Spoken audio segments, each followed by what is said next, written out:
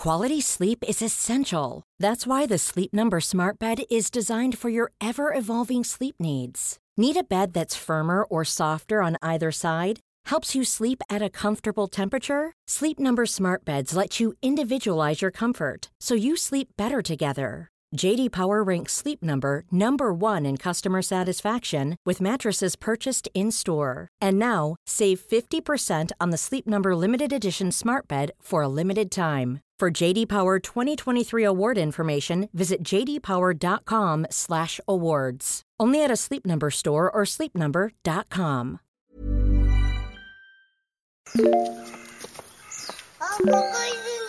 本当？見えないでしょ？どこにいるのかな？見えないよ。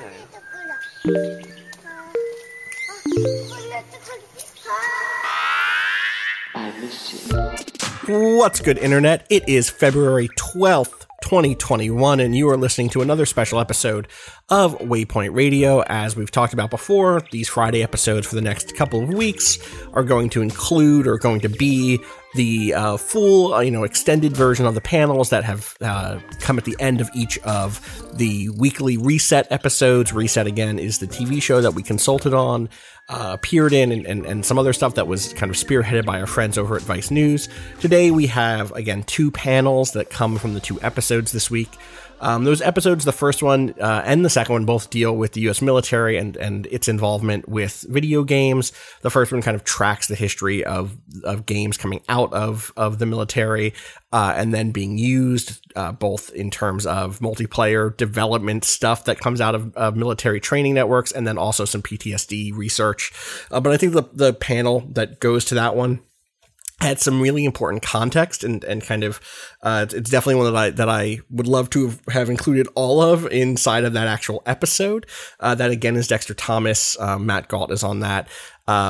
Steve Kernan, who is a veteran who has become an anti-war activist in the time since, and also a short story writer, who served in the early 2000s. And then I'm on that one too. And I think, we get into some of the harder questions, more critical, discussion about the U.S. military, about the ways in which games are used to further its goals, and kind of push back on some of what the military's own representatives say in interviews in that episode, or maybe not their representatives, but proxies, people who are working on technologies, etc.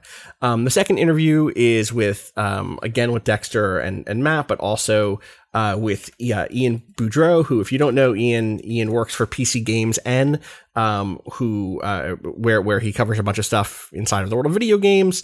He used to he's written for PC Gamer, IGN. He's written for us before. He is also a veteran, but also a veteran who is now, very critical of the U.S. military apparatus, as it turns out many veterans become after seeing it from the inside in their youth. And I've not heard that whole panel as it stands, but I'm very interested to give that a listen too. I hope you enjoy both of these. We'll be back next week with a couple of more episodes and a couple of more panels from those episodes. I hope that people enjoy those also. All right, I'm going to get out of your way. Peace. What's up, y'all? We're back with the Reset Roundtable. We have a lot to get into. So for this time, I've got our Marine Corps veteran, Stephen Kiernan, Motherboard contributing editor, Matthew Gault, and the host of Waypoint Radio, Austin Walker. Thanks for coming on, y'all. Thanks for having us. Yeah, glad to be here. Yeah, so let's get into the fun part first, I guess. So I know that the first military style shooter that I really played, I want to say was Counter-Strike, but I'm curious, what was it for y'all? That's a good question. It depends on what we mean by military style. You know what I mean? Yeah. Like something that is trying to really replicate that sense of military action. Probably Counter-Strike. I remember there was a first-person shooter called Delta Force that for PCs that I played a lot of, and the big thing with that was it used voxels, which is the same technology in Minecraft. But it wasn't all blocky like that. It did have a distinct look, but because it used voxels, it could have these huge battles of like 32 players versus 32 players. And it was very much set in, I don't know if it was a fictional Middle Eastern country, but it was already doing all of those things that we now know and see from Call of Duty. playing on contemporary warfare, different scale of conflict, stuff like that. That was an early one for me too. Also, actually, I think about it, there was a sort of a simulator style shooter. I think it was just called SEAL Team 6. That was explicitly about the Navy SEALs. And that was like, I remember being a young kid and thinking, now this is serious gaming. This isn't like, huge explosions and car chases. And like, this is what real war is like. And so immediately the way the games industry presents war, it was already something that was happening to me as a young kid, I think for me, it was Rainbow Six. Those first few Rainbow Six games, I think they started in like 1998, and Counter-Strike is like a year later. But I remember distinctly playing the Rainbow Six games and being kind of amazed because they were slower paced. You had to do things like choose which types of ammo you wanted to use, and you could feel the effects of that when you were shooting at your opponents. And like the rounds went really fast. There was a lot of stuff that you could see going into Counter-Strike and other military-style shooters later that really, I think, kind of started in Rainbow Six. Rainbow Six is an interesting one, too, because the single player had all that planning, right? There was like the planning phase where you're drawing out maps of characters and saying, okay, this team goes here, that team goes there. And it has it's a Tom Clancy game. And so it has that very like particular vision of what a well operating military unit looks like. They follow their orders perfectly. No one ever does the wrong thing. You've programmed their orders. You hit play. They do their orders. And that again contributes to a very Tom Clancy view of what warfare looks like. Right. Right. And it's always kind of ripped from the headlines, but like in this weird alternative world where there's very obvious good guys and bad guys, even though it's a Tom Clancy game and things get a little bit muddled. But even back then we were still operating in that binary, right? And that only kind of gets, I think, more extreme as the military shooters go on. Steve, what was it for you? Yeah, I think it would have to be Ghost Recon, and it set up the trend of having like the nondescript kind of Russians as the enemy, right? And right. We see Call of Duty just keeps riffing on that year after year. But I remember specifically watching the intro to that game with a buddy of mine, and it says, in 2008, this is taking place. And I remember me and my friend were like, trying to calculate out how old we would be in 2008 and how many years in the war we would be in, God. Yes, God, I can't, we must have been 11, 12 years old, so it's kind of funny that we're already calculating, well, how many years would we be in this war right now? Would I be like a veteran or like a new guy? Wow. Yeah. That is wild. Yeah. I'm thinking even before shooters, I'm thinking, man, I can't remember the game, but I remember this is in the mid 90s, just flipping through a video game magazine and seeing a game. I don't remember what it was called, but I remember the ad really well. It said something like, this game is so realistic, you won't know whether it's a video game or CNN. And just thinking, oh man, that sounds really dope. And of course, it was on Super Nintendo. There's no way in hell this looked like CNN. But that was the ad copy that they used. It was probably Desert Strike, as my guess. That sounds right, yeah. There was this boom of post-Gulf War games that were there was so much excitement in the gaming industry that all of these Cold War era weapons, helicopters, tanks, guns, were seeing action, in a war that you could really quickly turn around, good guys, bad guys, and sell that back to kids. I think about an earlier game that I played that was obviously drawing on a war was the NES version of Platoon, based on the movie Platoon. And like, it's a nothing, you know what I mean? It's an action game. You're going left to right. You're going through the jungle, but like that is a copy of a war. You know what I mean? Or it's an interpretation of an interpretation of a war. And of course, Platoon, the movie, is also in conversation with other war movies and all this other stuff. So it's very messy in a way, it's not like very clean, but then around the early mid 90s post Gulf War, you get a lot of these very bombastic, military games come up on the SNES and the Genesis. And that one is definitely one that I can imagine.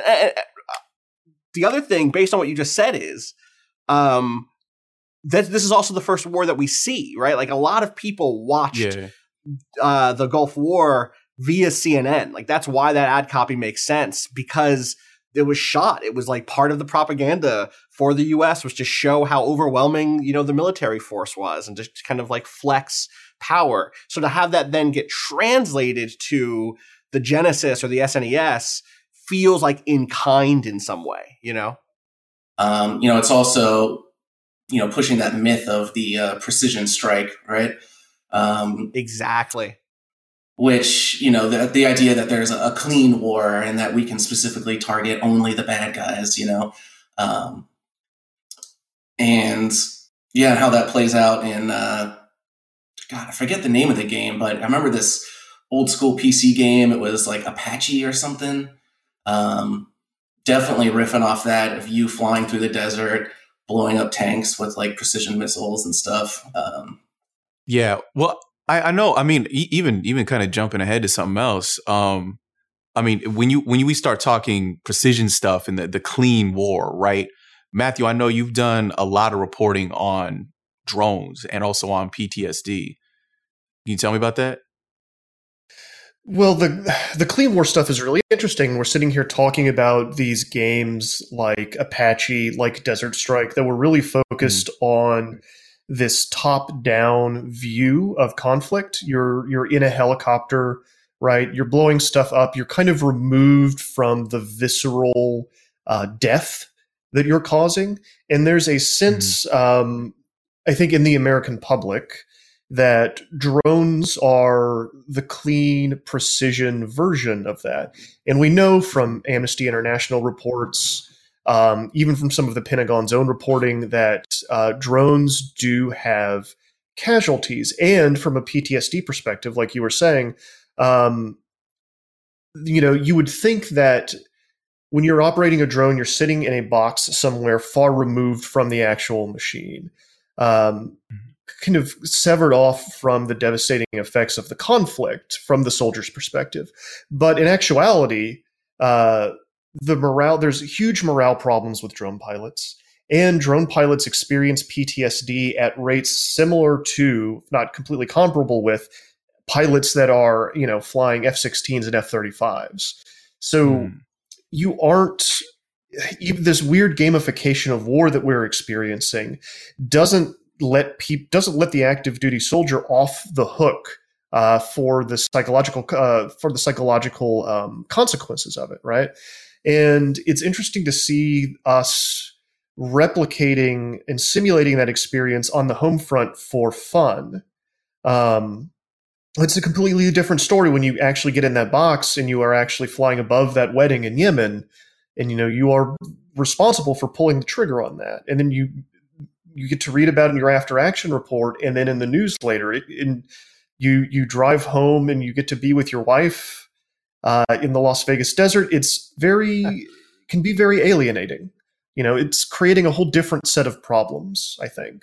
Do you think that that's why, outside of a few examples like Mole Industria's Unmanned, there aren't many games in which you become a drone pilot? Call of Duty, as far as I know, maybe I've missed this along the way. Maybe there was a drone pilot sequence or something in Modern Warfare, but I can't think of a big budget Hollywood style, a game that puts you as a drone pilot as like a major character. It's still boots on the ground, or an ace fighter pilot or something like that. A little more traditionally prestigious. Do you think it's because of the reality of that situation, or do you think that it's just not as exciting for consumers? Why do you think that is? No, absolutely. No, I think you've absolutely nailed it, because there is a prestige that goes with being a fighter pilot, right? And that's exciting. When you think about pilots, you think about Top Gun. That's why there's no great drone, Top Gun style movie. There are movies about drone pilots, but they're always about how much it sucks to be a drone pilot, how stressful it is, and like what the like all the bureaucratic stuff you have to go through to pinpoint who you're going to kill. And so, yeah, I think that's why it's not super interesting to be in a box in the desert behind a joystick, staring through this camera that's half a world away. right? That's not the fantasy that that video game companies want to sell people, you know. Well, I think the closest we got was, I believe it was Call of Duty 4, where we have that one level where you're the gunner on a AC-130 gunship, and it's completely done. You're looking, through the television screen, basically looking for targets, and just I think you mow through maybe 100 people on that level. It's insane, but it's just it's super meta in that moment where it's what is it? It's like the real life reflecting art and art reflecting real life, where we got, you're playing a video game of a military role that is very similar to playing a video game where you're operating joysticks and computer screens to kill people. And at the time, I thought it was amazing. I was like, whoa, totally blown away at how cool it was. But now, years later, especially after the incident in Afghanistan where the gunship destroyed the Doctors Without Borders facility and killed dozens of people, it's far more chilling when I go back and replay that. Yeah, that I think the name of that level was just Death from Above. And I remember at the time playing that level and being blown away by it because I've read it as a critique of that style of combat. For people who don't know, it's that kind of thermal vision, black and white, grayscale monochrome with bright white thermal individuals on the ground who you cannot pull out who they are. You just have to say okay, I guess those are the bad guys. And there's there's voiceover from the pilots and the gunner of the AC-130, and they're just ice cold. They're just all right, that's another one. Got him. Knocked one out. We got some more coming up. Can you? Yep, you got him. Aced him. And it's so chilling, especially in contrast to the rest of that game where, again, it is quote unquote boots on the ground action. The level right after that is you crawling through the muck trying to get away. And at the time, I thought this is a brilliant critique of what modern warfare is. And then one or two games removed from that same style of combat, they just dropped it right into the multiplayer where there's no narrative context. There's no creepy voiceover. It's just a cool thing for the player to do. And that is when I started getting a little more skeptical about that series and whether or not it was able to actually wield critique or if it was just trying to sell copies to people who thought it was cool when the gunship blew things up. Do you think that you were reading something into that you wanted to exist in that game, that critique? Yes and no. I mean, I'm a little embarrassed by it because I don't remember how old I was. It would have been 2007. So I would have been, 22. And I wrote this long post that I set. Someone in a newspaper in Miami wrote a column about how games like Modern Warfare were dangerous, and his son was playing, and he didn't like that his son was playing these very realistic war games. And I wrote a response to this guy that he said opened his eyes to the idea that games could do more than just be consumer products and toys. Really, I went hard. This is young Austin trying to be a game critic for the first time. And then years later, as that series continued, I was ooh, did I put my faith in this thing in a way I shouldn't have? I think it was probably meant to be a sort of rip from the headlines presentation of the reality. And not necessarily a political statement, but I do think that the way it represented the material reality of war in a way that I had not seen in a video game before, the fact that they left in the cold, kind of heartless voiceover of the gunner and of the operator, I think produces a thing worth talking about, whether or not that was their intention. I'm sad but not surprised that the series has turned since then and leaned more and more and more into a sort of more, often more quote unquote cinematic, but less grounded depiction of war that can produce those sorts of readings, maybe. But I don't know. Maybe Steve or Matthew have a different analysis of what Call of Duty even is at this point. No, I think you've got, I think you highlight something really important there, actually. And I want to stress that it's not only just the multiplayer, but a lot of the Call of Duties subsequent to that replicate that exact moment. And it really feels like the people that make Call of Duty said, people really paid attention to that. So now we have to include an AC-130 or drone strike mission, as brief as it is, in every subsequent entry, including, I will note, the most recent one, Black Ops Cold War, has at the end an AC-130 section that looks exactly like that, but you're blowing up Cubans. And I think it's interesting because it highlights how hard it is, I think, to use the images of war in these war video games to tell any kind of anti-war message, right? Like Starship Troopers, to borrow from another medium, is a really great example of something that we think of now as this anti-fascist, anti-war critique of a film, but at the time, and even still today, lots of people love to watch it as a bug killing movie. And we saw the Marine Corps tweet out just yesterday a Task and Purpose story with the headline, do you want to know more, which is a line ripped from Starship Troopers. The Marine Corps unironically parodying the thing that is parodying them. It's just very hard to not just get consumed into that machine, right? I'm not very optimistic about the media's ability to effectively create like an anti-war film or video game. Just simply like you just said, to Starship Troopers, which is a clear satire, and you going back to Full Metal Jacket or Platoon, like those are anti-war movies, but no one ever, no teenager ever views it as an anti-war movie. Just simply putting like combat on screen, no matter how awful and terrible you portray it, it's still glorifying it. It's still promoting this fantasy that you try to get to live out vicariously through your controller or through a TV screen, right? So I think I don't even, there's probably a lot of people that disagree with me on this, but I'm not even sure it's like possible to actually, come up with a good anti-war, video game or film. It would have to be, the only good example I could think of is This War of Mine, where you're not a soldier in the war. You're an innocent civilian caught in the middle, trying to survive. That's probably, the only one that I would list as a solid anti-war video game. Just real quick, for people who don't know what that game is, can you explain a little bit about what This War of Mine is for people who haven't played it?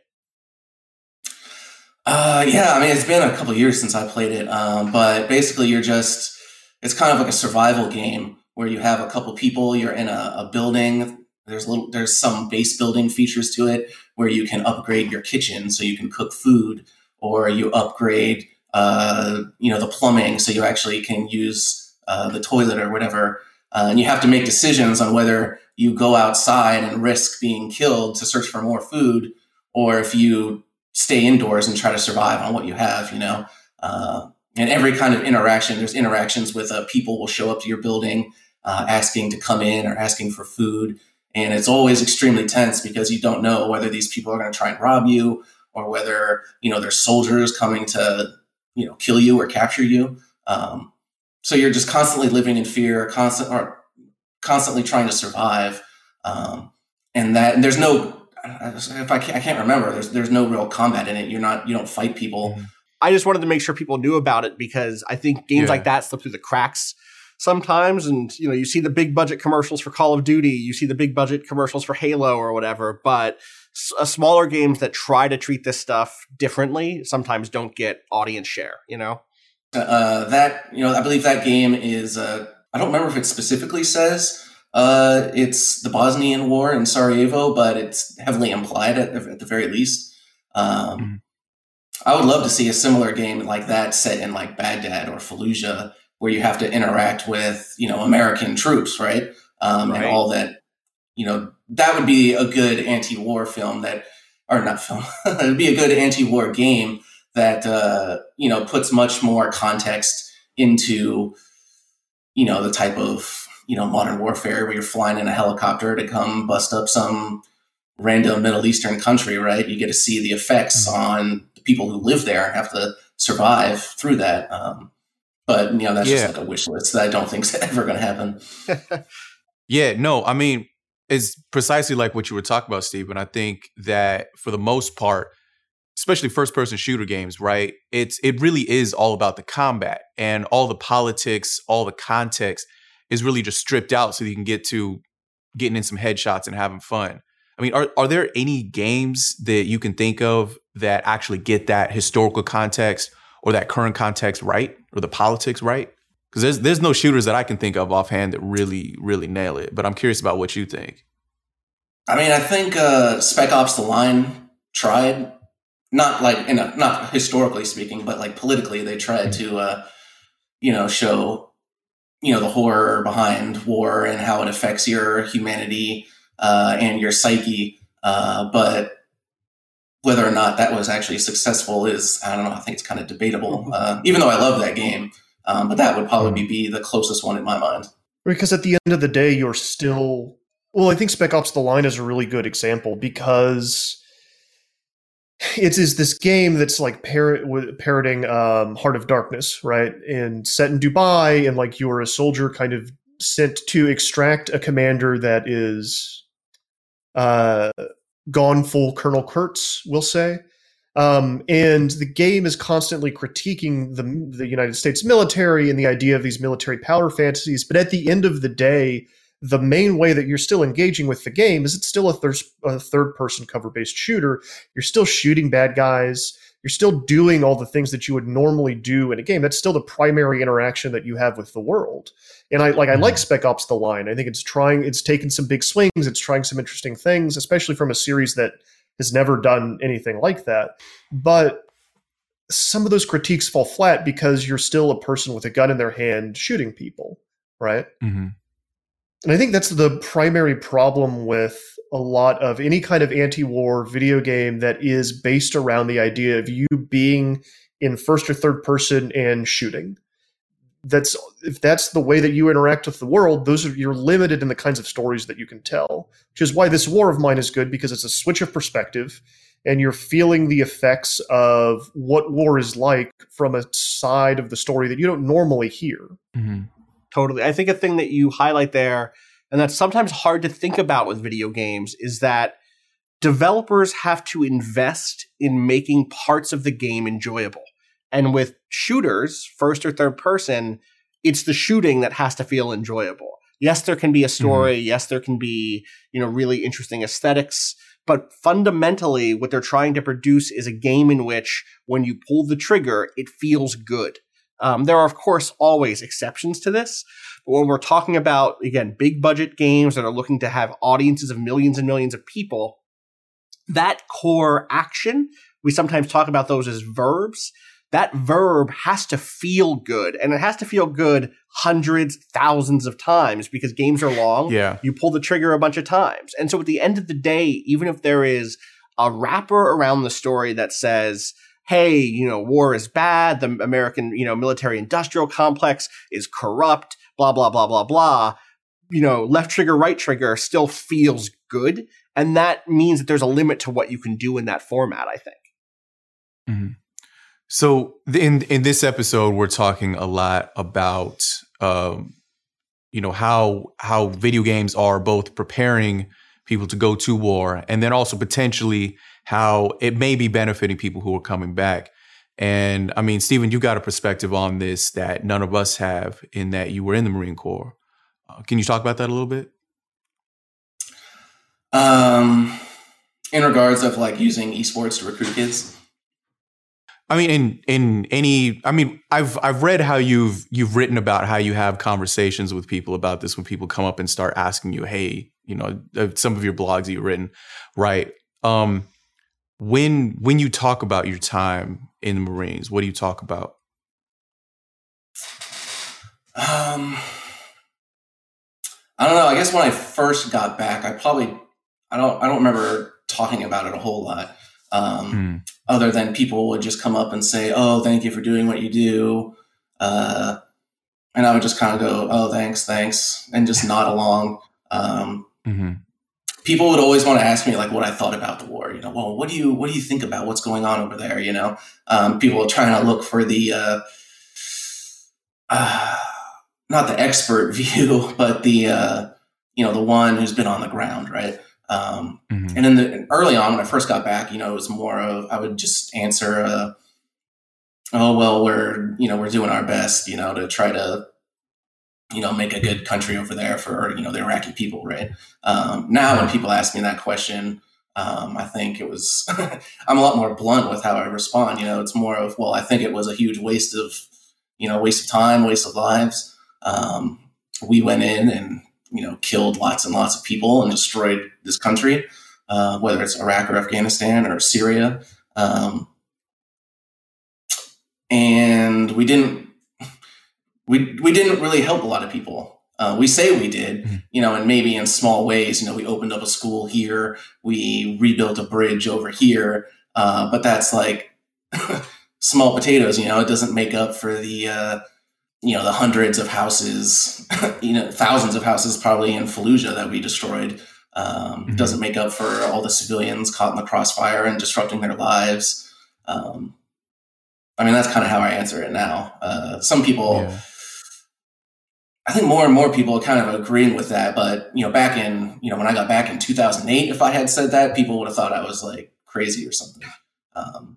But now that it's been going on so long, I think people are much more, I guess they're much more open to the idea that it was, we don't always wage war for, good reasons, and we're not always successful. So if we can introduce you, because I think some of us, we've got the lower thirds. Oh, this person's at Motherboard, this person's at Vice or whatever. Don't know a whole lot about you.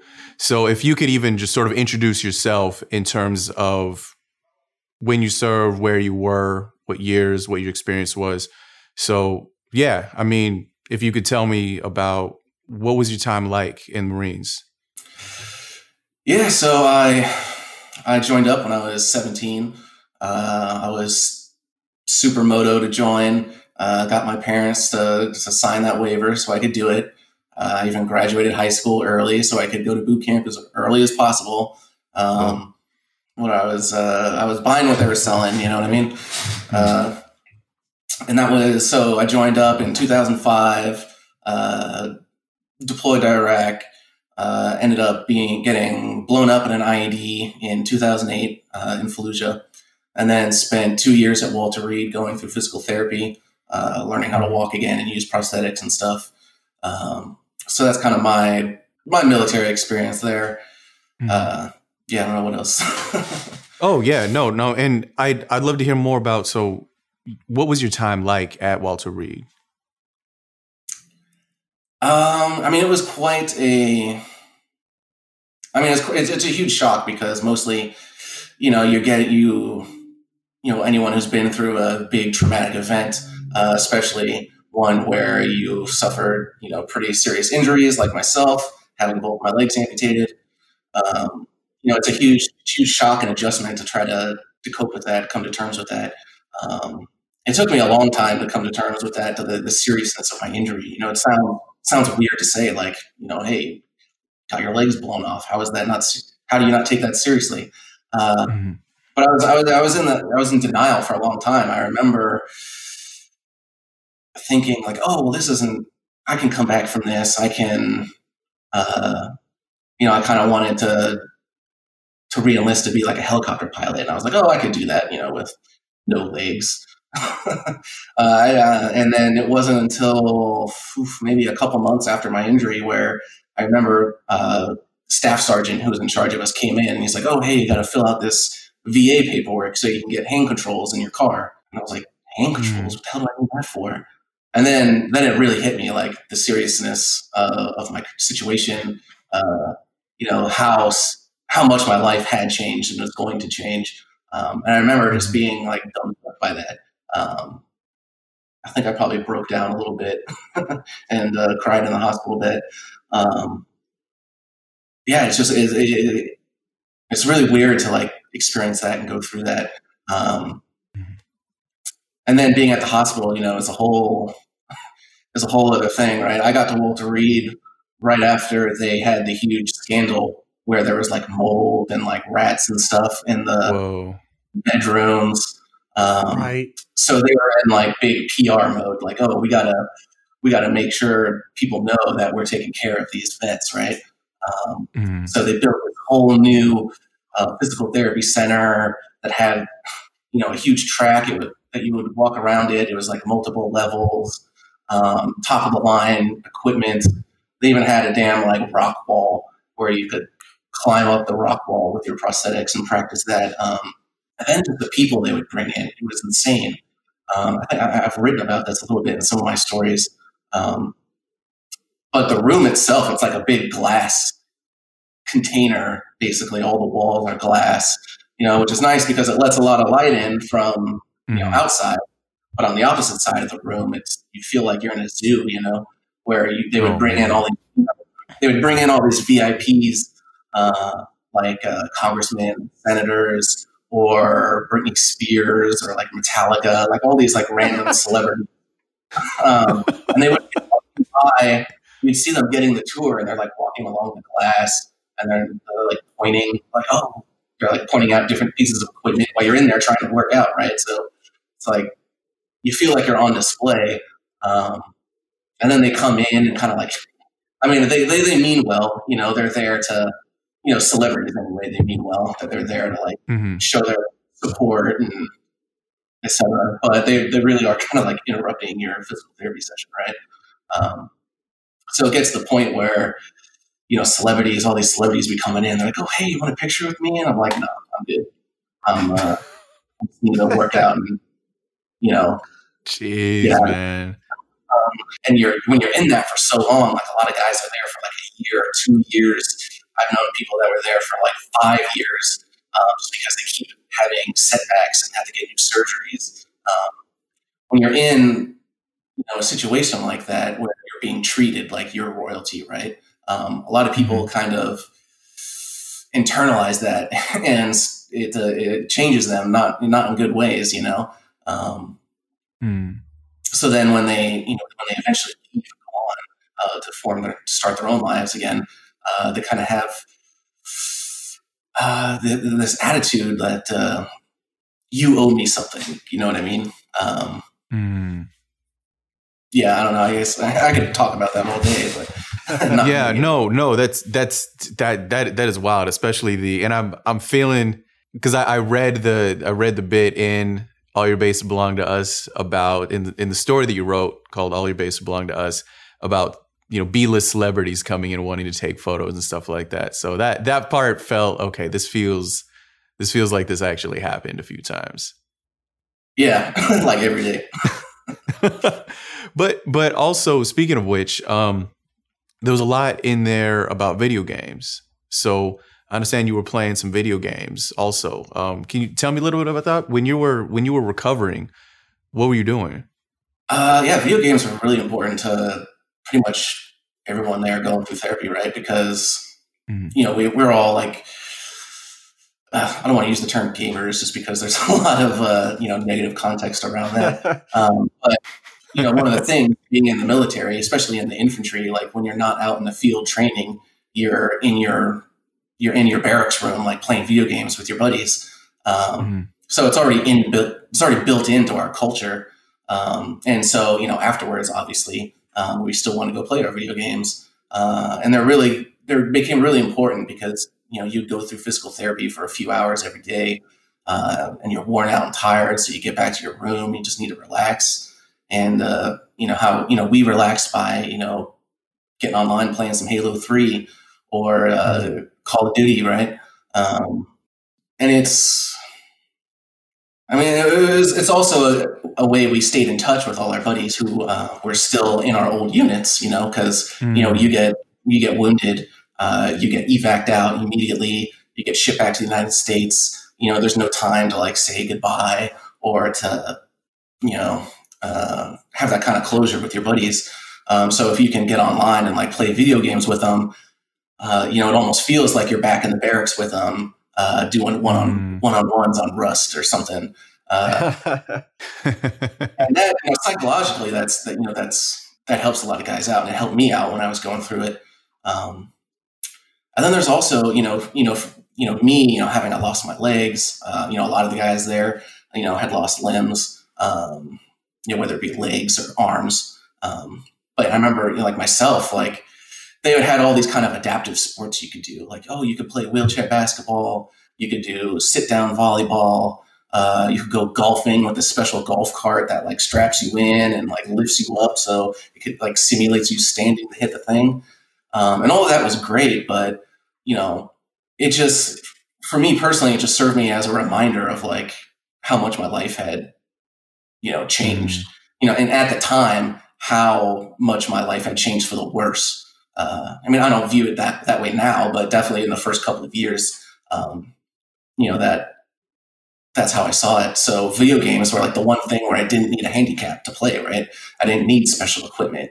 I could still be just as good, as I was getting headshots in Halo 3 as I was before, So that was a big morale booster for me, and I know for a lot of guys as well.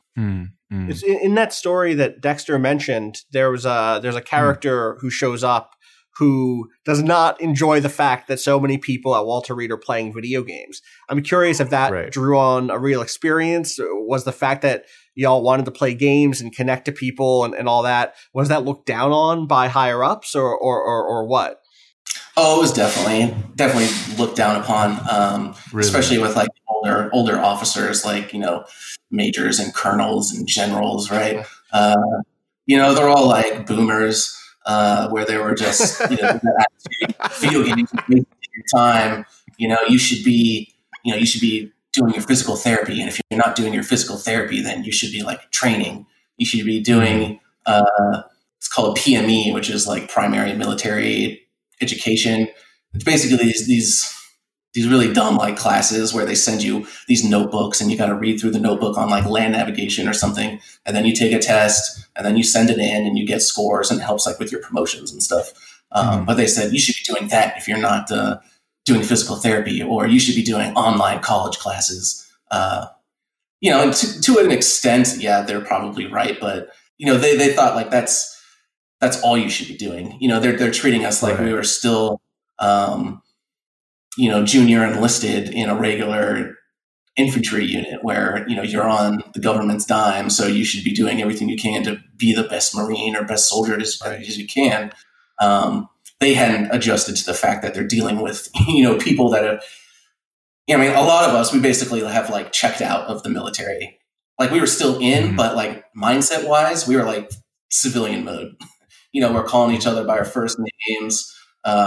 We abandoned using military time, people are trying to sneak in like beards and like pushing how long they could go without getting a haircut, that's where we were at. And they hadn't realized that.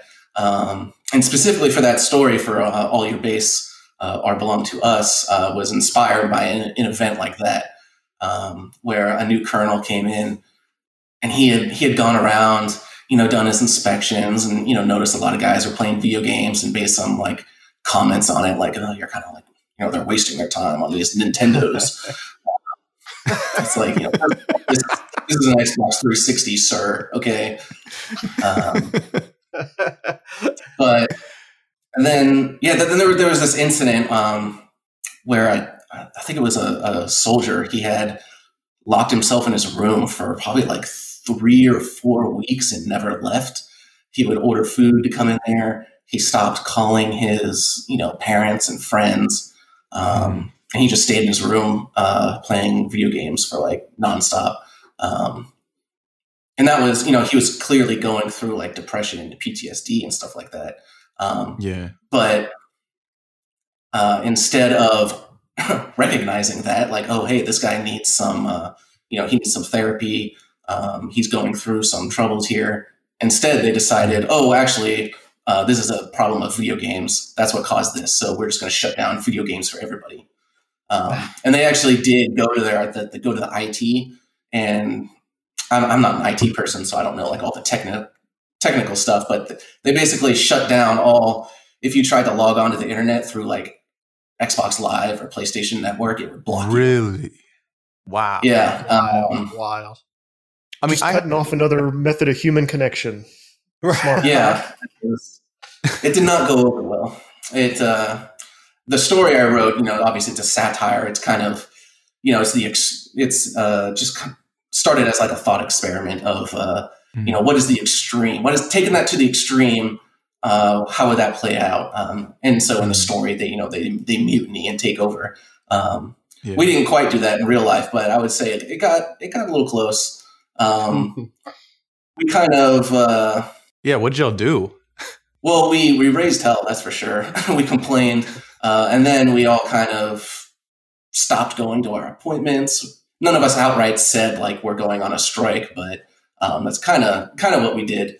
And eventually, someone was able to like talk the colonel down, and like maybe a week later, he turned the access back on. It's interesting that you've identified this way in which video games were therapeutic for you in this unofficial capacity, where you're able to connect to other people, talk to your old squad mates, connect to people, and also just blow off steam, and how important that was. And that was kind of looked down on. But on the other hand, now in 2020, in the reporting Dexter did for this episode, I know, he looked at ways in which the military are using things like video games directly as a therapeutic solution for some returning service members. And I'm curious how you feel about that aspect of like modern, I think in this case it was exposure therapy basically via VR. Mm-hmm. I'm curious how you feel about that stuff, Stephen. I mean, I think it's great. Like if it, if it's actually helping people with their trauma, then, I think it's great. I think they should definitely do it. I'm glad they as in the military as a whole, I'm glad to see they've starting to come around on that and think, hey, maybe these video games, they can act, they actually are good and helpful, for, mental health, or, physical therapy, whatever it is. So it's good. It's exciting. I'm not sure I would do it myself. One reason, because, VR, I never really got into VR, mostly because being a wheelchair user, a lot of the VR, they want you to like stand up and like move around the room, and I just can't do that. Mm-hmm. But also, talking about exposure therapy, I'm not sure I would want to, go through that again, even in like a controlled, safe environment. I recognize that how helpful it could be. Maybe in the future, I would try it out. I mean, I'd be open to it, but I did the VR treatment, right? And obviously, I've never experienced anything like that. But even just being there in that VR helmet, that was really intense. There's no question about it. And I'm curious. I mean, as opposed to say traditional talk therapy, do y'all think that's something that you would rather do, even outside military context? Say, yeah, I can see how people, a lot of post 9/11 veterans would be more open to that. Just because, we're used to playing video games. We grew up playing video games, so we're very comfortable and familiar in that environment. And I went to therapy a couple times when I was at Walter Reed, and I was always kind of turned off by it. Mostly because, you're supposed to like sit there and, talk about all these like combat experiences and trauma experiences with someone who doesn't have that shared experience with you, so it was I was very hesitant to open up and talk about it, especially being so recent afterwards. Nowadays, I don't really have a problem with it. Like, I understand, like, you can still have these conversations with people, even if they, haven't had the same experience as you can. But yeah, I think just like the familiarity and comfort of, video games for my generation of veterans, I can definitely see how that they'd be more willing to try something like that than the traditional sit down in a closed box room with one other person trying to talk about your feelings, I mean, I'm even thinking maybe this is sort of an elementary question, but as you're talking about, after I got back, I'm at Walter Reed, I'm recovering, and playing the same military themed games that you were playing before, I can imagine somebody saying, yo, I don't want to look at another gun. I don't want to look at another bomb blowing up on a screen. But you went right back to that. Was that not traumatizing for you? I don't know. I think at the time, like it didn't bother me at all. Like I didn't even think to connect those two things, you know. Now, like 12 years later, I think back and, you know, I'm like, wow, there's a lot to like unpack there with that. But I don't know. Like, I think it was just because, like, it's weird. Like with video games, I'm able to separate it and I realize, okay, this is a video game. It's meant to be kind of taken to the extreme, you know. It's meant to be bombastic, and I'm able to separate the fantasy there. But with like movies, I can't do it.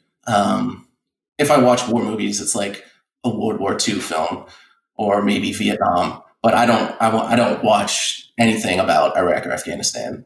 I don't really know. I don't really know why why that is different compared to playing, you know, Call of Duty, you know, Modern Warfare.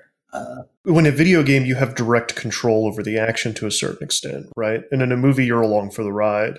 Yeah. Yeah, it could be a control issue. I kind of stopped playing the shooter single player campaigns because I think the last one I played was Advanced Warfare, whatever the one with Kevin Spacey was. Yeah. And it just got like it just got so outlandish. I'm like, okay, I'm just going to do the multiplayer.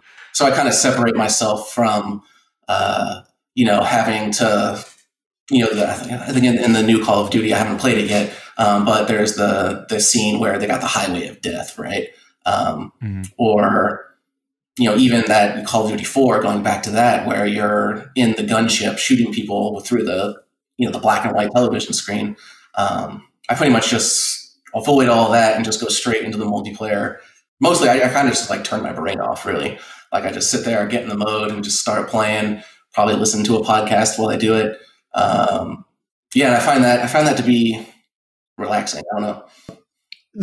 I'm thinking about the earlier part of our conversation where you said that when you were 11 or 12, you were playing Ghost Recon and you were kind of having these moments where you were imagining yourself in the conflict that they were talking about. What do you think about that when you reflect on that now? And what do you think it's like? I'm trying to think of even what kind of question I'm trying to ask, but what do you make of kids as young as 12 playing these video games and kind of getting geared up in a way for conflict? Do you think that the video games came first or that your interest in conflict came first? Do you think that the video games at all spurred you to be interested in joining the military? I mean, I think they definitely had a part to play, along with war movies, right? Because I was like fully like, you know, it's supposed to be a fantasy, right? Like you're the Ghost Recon soldier there out, you know, hunting down Russians or whatever. And me as like a young kid, I was definitely like projecting myself into that role, like imagining myself like, man, that would be so cool if I could go do that, you know, that'd be badass. And then I even think like later on, like when I was in the Marines, to an extent, we were, you know, all my, you know, my fellow Marines, maybe subconsciously were doing the same thing. You know, because when you go to, you know, war in real life, especially in Iraq and Afghanistan, is nothing like you saw in old war movies where you've got big tank columns going up against big tank columns. You know, it's rare to actually see the enemy that's fighting you. I mean, even in a firefight, like you rarely see that. You maybe, if you're lucky, you'll get like you'll see the gun barrel flash, or you'll see some smoke coming up, being kicked up from their machine gun. But other than that, it's you're going out on patrols, you get blown up, you take casualties. There's no one to shoot back at, you know, or a sniper gets one of your guys, and you can't shoot back, and it's very, very, very frustrating.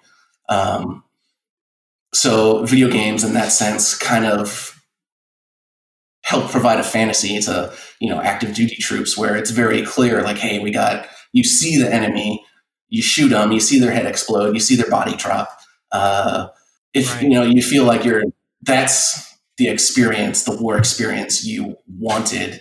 It's not the one you get. So, I mean, that's probably why I know a lot of, war games are so popular among the military. Totally. It's interesting because I don't think any of us would say games cause you to do violence. Like, we're so far past that, discourse. Kind of we got past nonsense. that. Yeah. But I do think it's fair to say, based on what you just said and based on what I think a lot of us have read and talked about in the past, that they're part of, especially military games, war games like Call of Duty, are part of a network of things that help propagandize what the war fantasy, especially the American war fantasy of these heroic soldiers going into combat to save the day, et cetera, et cetera. And a thing that we see sometimes that is especially interesting, you brought up Call of Duty Modern Warfare, the most recent one that just called Modern Warfare, kind of rebooted the franchise, and how it used the highway of death, but it decontextualized it, right? The real highway of death was something that came out of the first Gulf War, in which, I think the estimate is something like 10,000 retreating Iraqi soldiers were attacked and bombed by American forces. But in the game, the same description, the same visuals are used, and it's attributed to a Russian operation in a fictional Middle Eastern country. And when you're not even engaging, not only is the type of combat fictionalized, but when you're taking real historical tragedies or I don't know that counts as a war crime, but I think it's fair to say that shooting at retreating soldiers is not necessarily a just thing to do in most cases. And then saying that happened, but that wasn't blood on America's hand. That was blood on our, perennial, adversary Russia's hand, really helps contribute to that propaganda that tries to sell America as the world sheriff, the do-gooders, even if that game also complicates things in some ways. When you do something like that, I think it's hard to deny that there is a relationship between military-themed games and the way that America and young Americans especially perceive our military operations, internationally. Yeah, especially, also thinking, kind of, whitewashing the history there and absolving the U.S. of, totally. Of any wrongdoing. I think it was Modern Warfare 2, you have that scene where you actually like torture somebody. And this is, I think, when did that game come out? Like 2009 or 2010? Just a few years after the whole Abu Ghraib thing, when, torture and enhanced interrogation were in the conversation, like politically, like it was a fairly common thing. It was almost, Abu Ghraib was almost a household name. Everyone knew what that was. And to, and then to come out with this game so soon afterwards, where you're like torturing people and to do so in a way that like justifies the torture, right? Well, it wraps around to me to something else that Dexter, you learned about in the episode where you were talking to the doctor who runs the VR clinic and developed some of those technologies.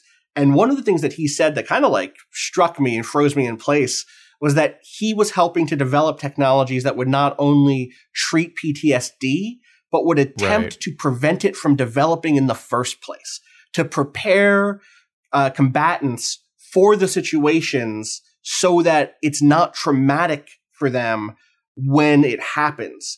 And I like that really, because like in my mind, for me, I'm like, you kind of say this, I think some of those experiences should be heavy. Like there should be a psychic cost to invading a place and being killed and killing people. Or maybe the thing that I thought more of was like, listen, man, no one is making VR treatments for the people in Fallujah, for the civilians who suffered through an invasion. They don't get that treatment. And so to jump from we should treat our soldiers with PTSD, which I get, to we should prepare them so they don't suffer psychological trauma at all, feels somehow one-sided in a way that set me at real unease. And that's another, and that to me is caught up in all that same stuff we were just talking about. I think that's there's a strange line there, right? Because, and I think you're hitting on something here, Austin, is one cannot say, I want somebody to feel bad when they have done something, right? You can't say that, right? There's something that I think just at a gut level that, hey, if you go to war, I want you to feel bad about that. There's just something that feels wrong, I feel. But I think it's also important to keep in mind that whatever altruistic motives that, for example, in this situation, the Army specifically may have, right? Of course, they want to take care of people. But there is a bottom line here, right? Because we have to keep in mind that they have numbers on this. It costs $15,000 on average to recruit a new person to enlist into the Army, right? And so if you can have people well enough to go back, to redeploy, right, to re-enlist, and where they're not in a situation where they're not mentally, emotionally able to go back out there, you've just saved yourself a boatload of money. And so if you can build a little video game that makes them feel not only okay before they go out and then feel okay after they come back, for your bottom line, that's an excellent financial decision. I think we have to keep in mind here that this is not just about our feelings and talking through our feelings and all that. This does have a lot to do with, okay, financially, what is a good decision? Well, and I think you see a lot of returning troops who have gone through the sorts of experiences that Stephen has. And maybe I'm talking, out of my neck here, and Stephen, correct me if I'm wrong, but part of what happens is the experiences they have, the conversations that they have after returning, the working through their experiences often make them think about war differently, and they become, activists, they become writers, they speak to what their experiences are in this way that is closely knit to their traumatic experiences. And I'm not saying that you need trauma to become a good activist or anything like that, but I do wonder to what degree trying to erase that or prevent that style of experience or whatever from happening would also lead to less outspoken service members who come back and end up actually opposing American war or talking about the ways in which soldiers and civilians are put in harm's way. I don't know. Again, Stephen, you could tell me I'm completely off base here because I don't have this experience, but I'm curious. No, I get it. I mean, it's like, do you want future Catch-22s and Slaughterhouse-5, or do you want American Sniper every single month, like a new one all the time? That's exactly it. Yeah. I mean, it's tough because, I mean, like you said, we don't want. Obviously, we want to help people get through their trauma and to overcome it, right? But at the same time, we don't want to be, I think, Dexter, you mentioned this in the video, is you don't want to create people who are just emotionless machines, essentially, willing, with no moral compass, who are capable of, doing whatever you tell them, right? There's a danger there. And I don't know how to... It's just such a crazy new concept, or maybe not even a new concept, but it's a new reality that it's hard to even think about what could happen going down the line, 10, 20 years from now. Well, and it's part of this continuity in this country. America has gotten really good at divorcing its civilian population from the costs of war. Right. I think that's a big part of why we have so much of it and we're deployed so many places, is that the civilian population does not feel it in any way. And when we talk about priming soldiers to be emotionless, it feels like that's another step in that direction for me. And I get what you're saying, Dexter, that you don't want people to feel bad, but there's a psychic and emotional toll to war and conflict that most of us here in the States are completely separated from. And I think that, maybe I'm thinking too big here, taking too big a swing, but I think games like Call of Duty help us process those conflicts and take the images out of context and remythologize America's wars and retell those stories in a way that make us more comfortable and put us at the center and make us heroes. Right. And so when we start talking about using VR to like prime people up, I get real uncomfortable real fast. I'm curious, Stephen, if you had the opportunity before you ever went out to receive some VR training saying, look, here's what you're going to see out there. You might have to do some things that you would never want to do, but here we're going to prepare you for it so that if the unthinkable does happen, if you have to commit the unthinkable, or something happens to you, here's how you can process it. Would you have wanted that? Yeah, definitely. Being in the Marine Corps, I probably wouldn't have got a choice. They'd have been like, hey, you're going to go do this. You're going to go through this VR training, whether you like it or not. Yeah. But yeah, just thinking like as a Marine, getting ready to go maybe on like a first combat deployment where you're anxious, you don't know what to expect. I mean, you've probably seen a lot of movies and read a lot of books about all the, struggles people have when they come back from war. And you're kind of like, oh man, I hope that doesn't happen to me, So if there was an option like, hey, we can help prevent that, I think I would want to do that. Mm-hmm. The thing that I think is worth saying here is that if such a priming, system was perfected, even then, there is just no such thing as a war without cost. The question is, where is that cost applied? If we had a fighting force that did not, that could be redeployed indefinitely because there was no trauma involved in performing the actions or seeing the things that they did, all that does is slide that cost further onto the people and the people around the people who were invading. There isn't a world in which there is a bloodless war. There's only a world in which that blood is out of sight for the American populace. And I know that does sound like me saying, and that means I want American, soldiers to come back with PTSD.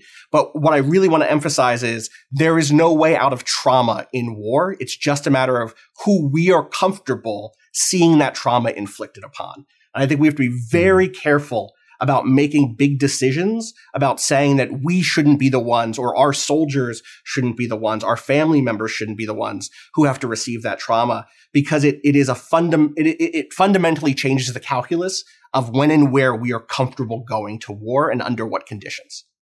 I mean, I think another thing that is maybe important to keep in mind is that the United States is not exceptional in the idea of using technology to treat people who are in the military, right? One thing that Skip and I were chatting about off camera was that basically everybody else is going to be looking at this too. We may be doing this right now and we may be kind of at the forefront of it, but there's no reason that other countries are not going to be developing some of the same technology to, once again, make sure that their military is able to come back and process their PTSD.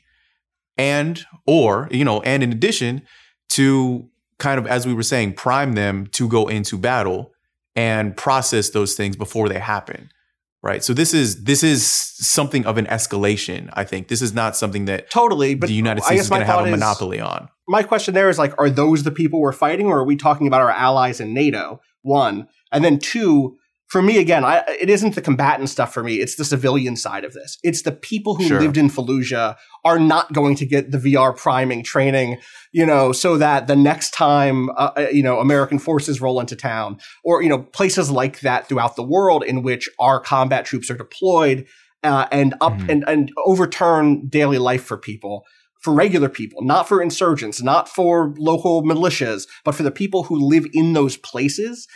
Those are the people who are not going to have access to this stuff.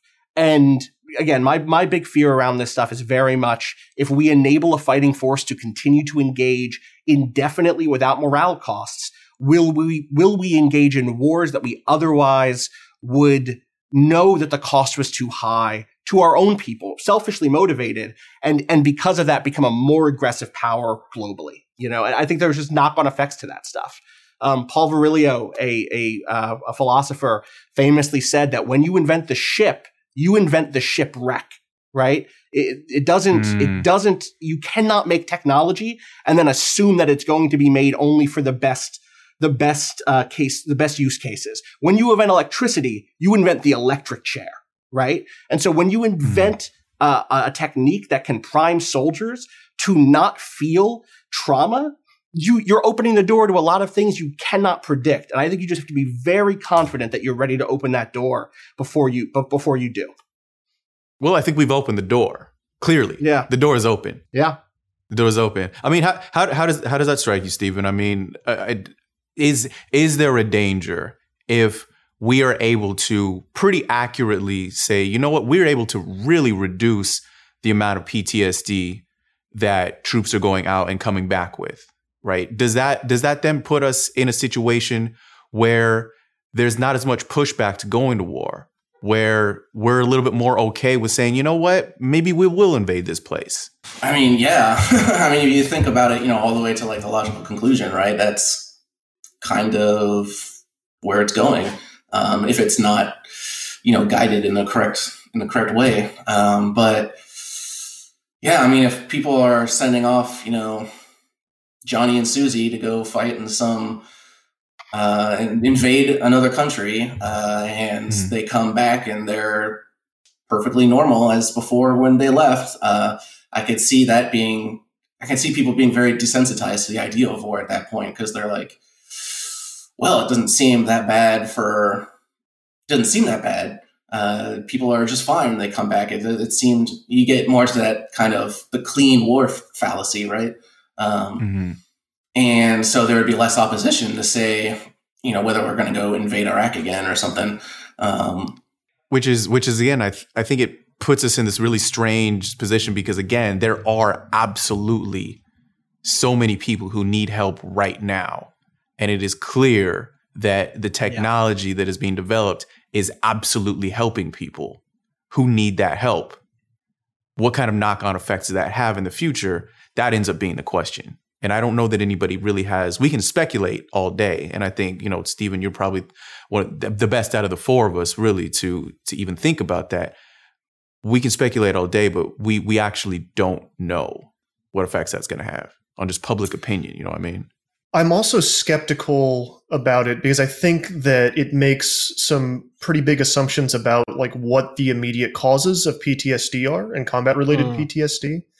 There's a really great book by Sebastian Junger called Tribe that kind of has a different take on like combat-related PTSD. And he says that it's not necessarily the combat or the war itself. It is the way those soldiers return and the way that they interact with the society that they're returned to. And he points to like Israel as a really great example of this society that is at war kind of on its fringes, but the entire society is engaged in that project. And so it's more easy for a soldier to return to civilian life because everyone to a certain extent in the society understands what that person has gone through. And in America, the disconnect is so great. And Steve, again, correct me if I'm wrong, that is actually the source of a lot of the PTSD and the trauma is not always necessarily the actions that took place in the war itself, but the reintegration process that fails when a soldier returns home. And Steve, tell me if I'm wrong. I mean, I agree with that to an extent. An area I would push back a little bit is that that's kind of just pushing off the responsibility onto civilians, because it's like the veteran comes home and he's like, oh, you get. I mean, I see it on my Facebook feed every day. All my old Marine buddies. You see the memes about these civilians. They're just so weak and dumb. They don't know what we've been through, and it can. I don't know. It's like it creates this like us versus them thing where it's veterans versus everybody else. It's almost like we have to. In order to like deal with the trauma, we have to create new enemies for ourselves wherever we are, as a way to. I don't even know. So I don't know. I guess I agree with that because it's very. I mean, it's different for me because I came home in a much different context than other people. But yeah, when you come home, you're in. When you're in a war zone, and you're with your buddies, your squad, 24/7. And you're going through these traumatic experiences, you're inflicting traumatic experiences on other people. And then you come home and your friends and family are there. You have a big party. You go out to, the mall to buy some new clothes or whatever. And everyone there is just living their normal lives. Nothing nothing really changed. And in the back of your mind, what's going on somewhere else. And it's a weird kind of line to walk where I agree with it in one sense, but also I see it more as like a cop out for us as veterans to like take care of ourselves and seek out help. There is a lot in here that I think we've only just begun to unpack, and there's a lot of questions still on the table. But for right now, I want to thank y'all for joining me, especially you, Stephen, for sharing your experiences with us. Yeah, thanks for having me. It was a good conversation. And yeah, thanks. Glad to be here. And for everybody out there, thank you so much for joining us, and come back next time for another episode of Reset, the Unauthorized Guide to Video Games.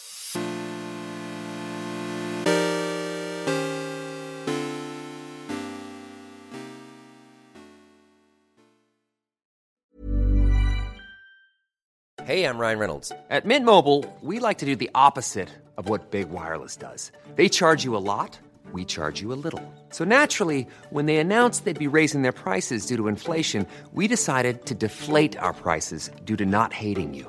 That's right. We're cutting the price of Mint Unlimited from $30 a month to just $15 a month. Give it a try at mintmobile.com/switch. $45 up front for 3 months plus taxes and fees. Promo rate for new customers for limited time. Unlimited more than 40 gigabytes per month. Slows full terms at mintmobile.com.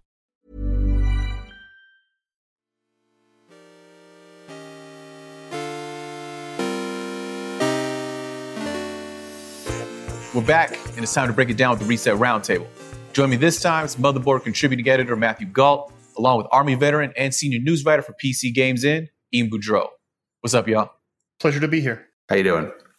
So, Matt, you've been reporting on the Army's esports team for a while.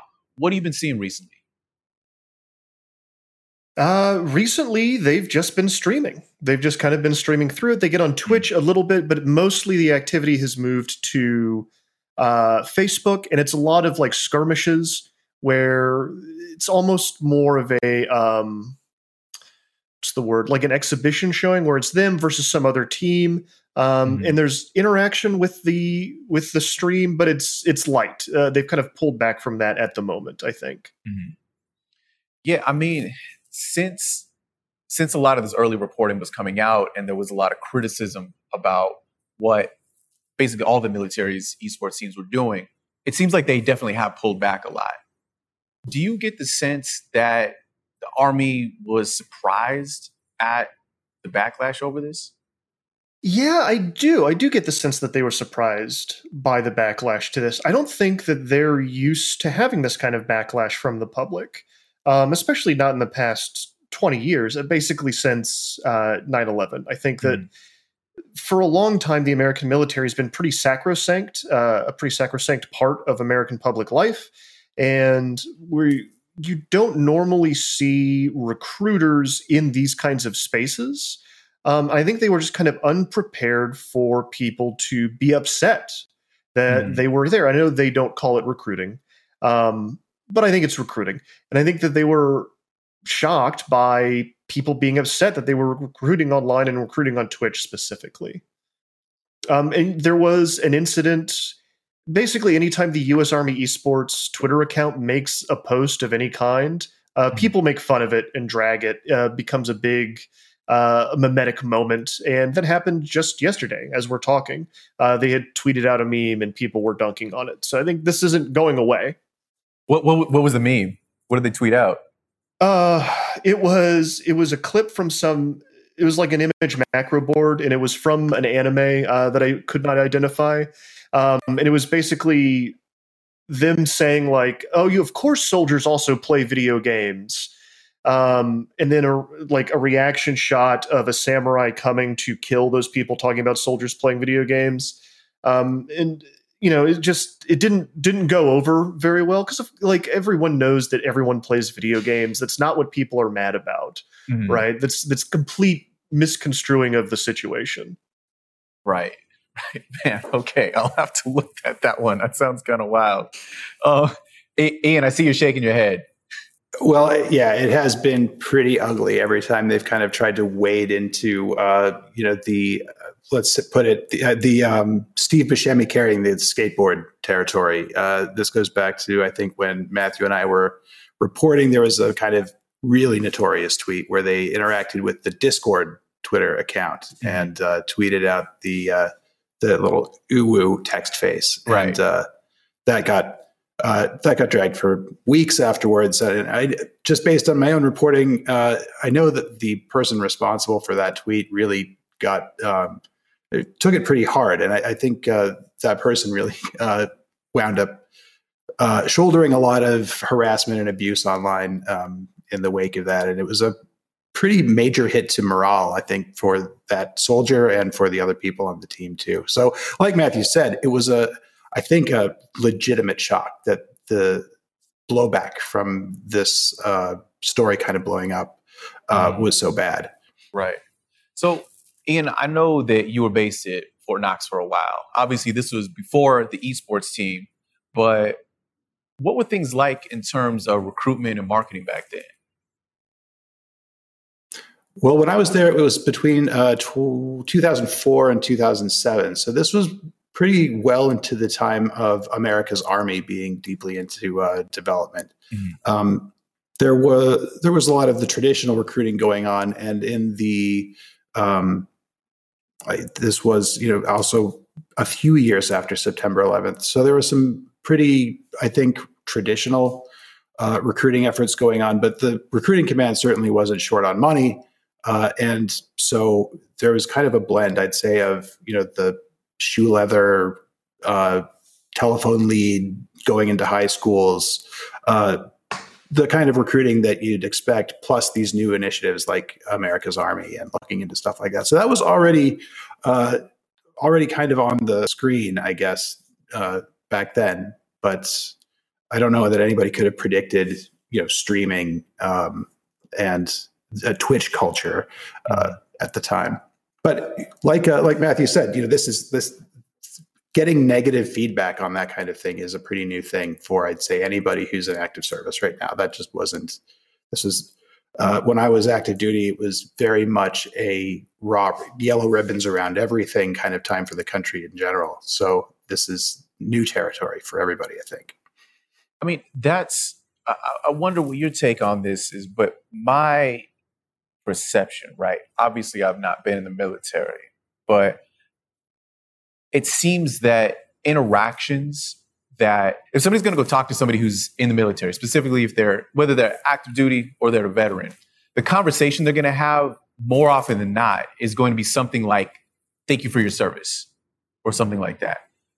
On Twitch, it's like they're going into somebody else's home, and very often it looks like these are people they're opening themselves up to just getting criticized right off the bat. And it seems like the military was not ready for that, for the possibility that people really might not want them there, and that they would feel very comfortable telling them, "I don't want you here. Get out." That's not something that I don't think that's something that you're going to get if, your average dude wearing fatigues walks into an Applebee's. He's not going to get a bunch of people saying, "Hey, go home." But they do get that sometimes at high schools and colleges, right? True. Because those are spaces where they are not always welcome, depending on the community that they're in. And I've interviewed recruiters, and I've talked to recruiters about the kind of sustained abuse they get from communities. Now, particularly talking to one that was working in upstate New York. And got a lot of really wild anti-military types coming in and talking to them. Now, obviously, that's not always the norm, but the military they should have known better the space that they were going to be going into and operating in, because Twitch is an open forum, right? It's an open place on the internet, and even without, and it's a hard thing to be on camera for that long, playing a video game and engaging an audience. That's tough. And I think that one of the biggest takeaways from this whole thing is that the military didn't understand how tough it was going to be and just kind of didn't understand what it takes to be a Twitch streamer.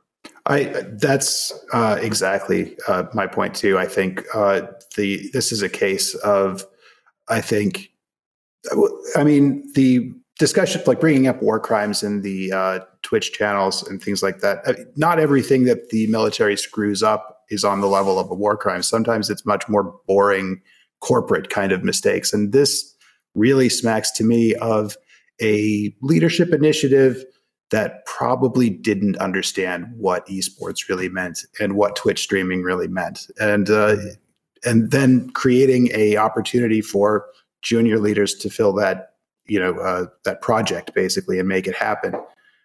So I do think that this is probably a case, like Matthew said, of people going in blind and not really understanding what the Twitch ongoing conversation is like and what the demands of those parasocial relationships that develop between streamers and their audiences are like, what they were really taking on with this project.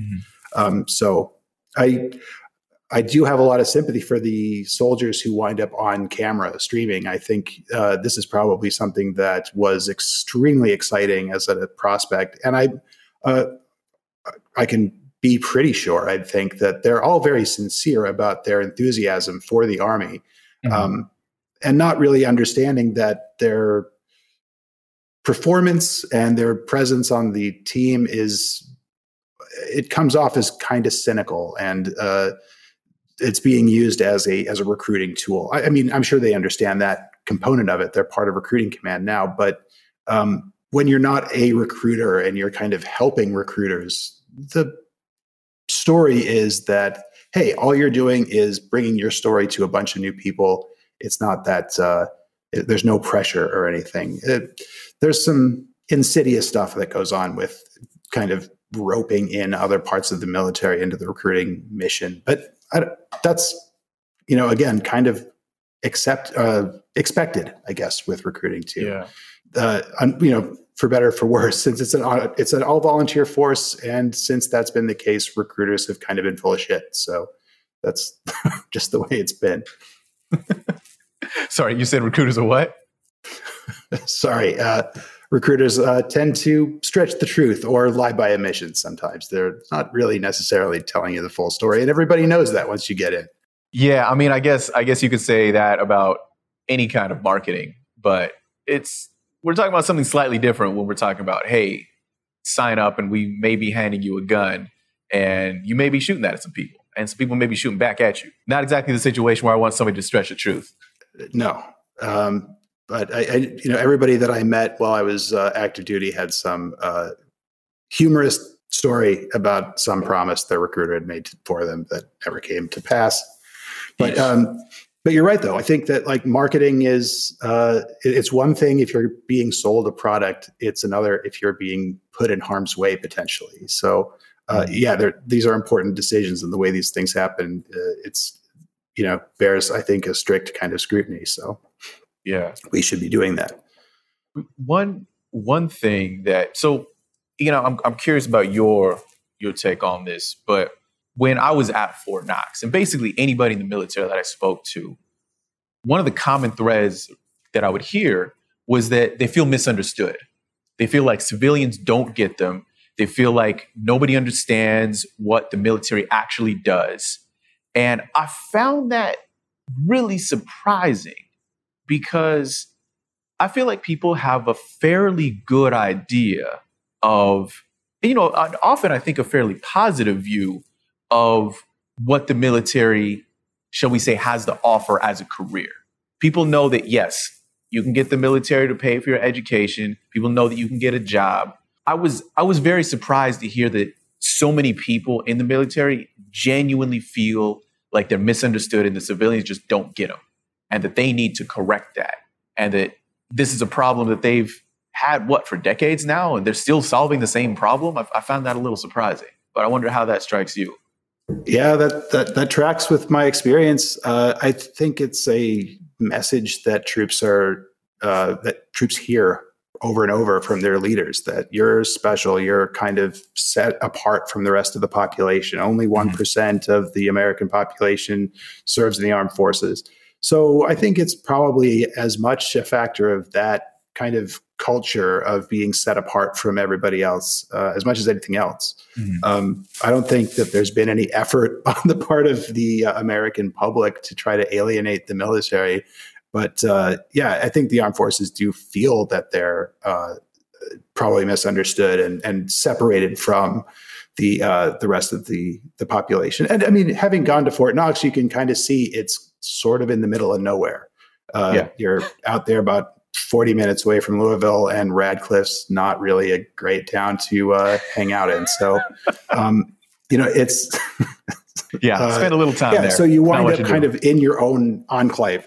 Not great. No, I can't recommend Radcliffe. At least, I don't know how much it's changed, but it's mostly liquor stores and used car dealerships as far as I can remember.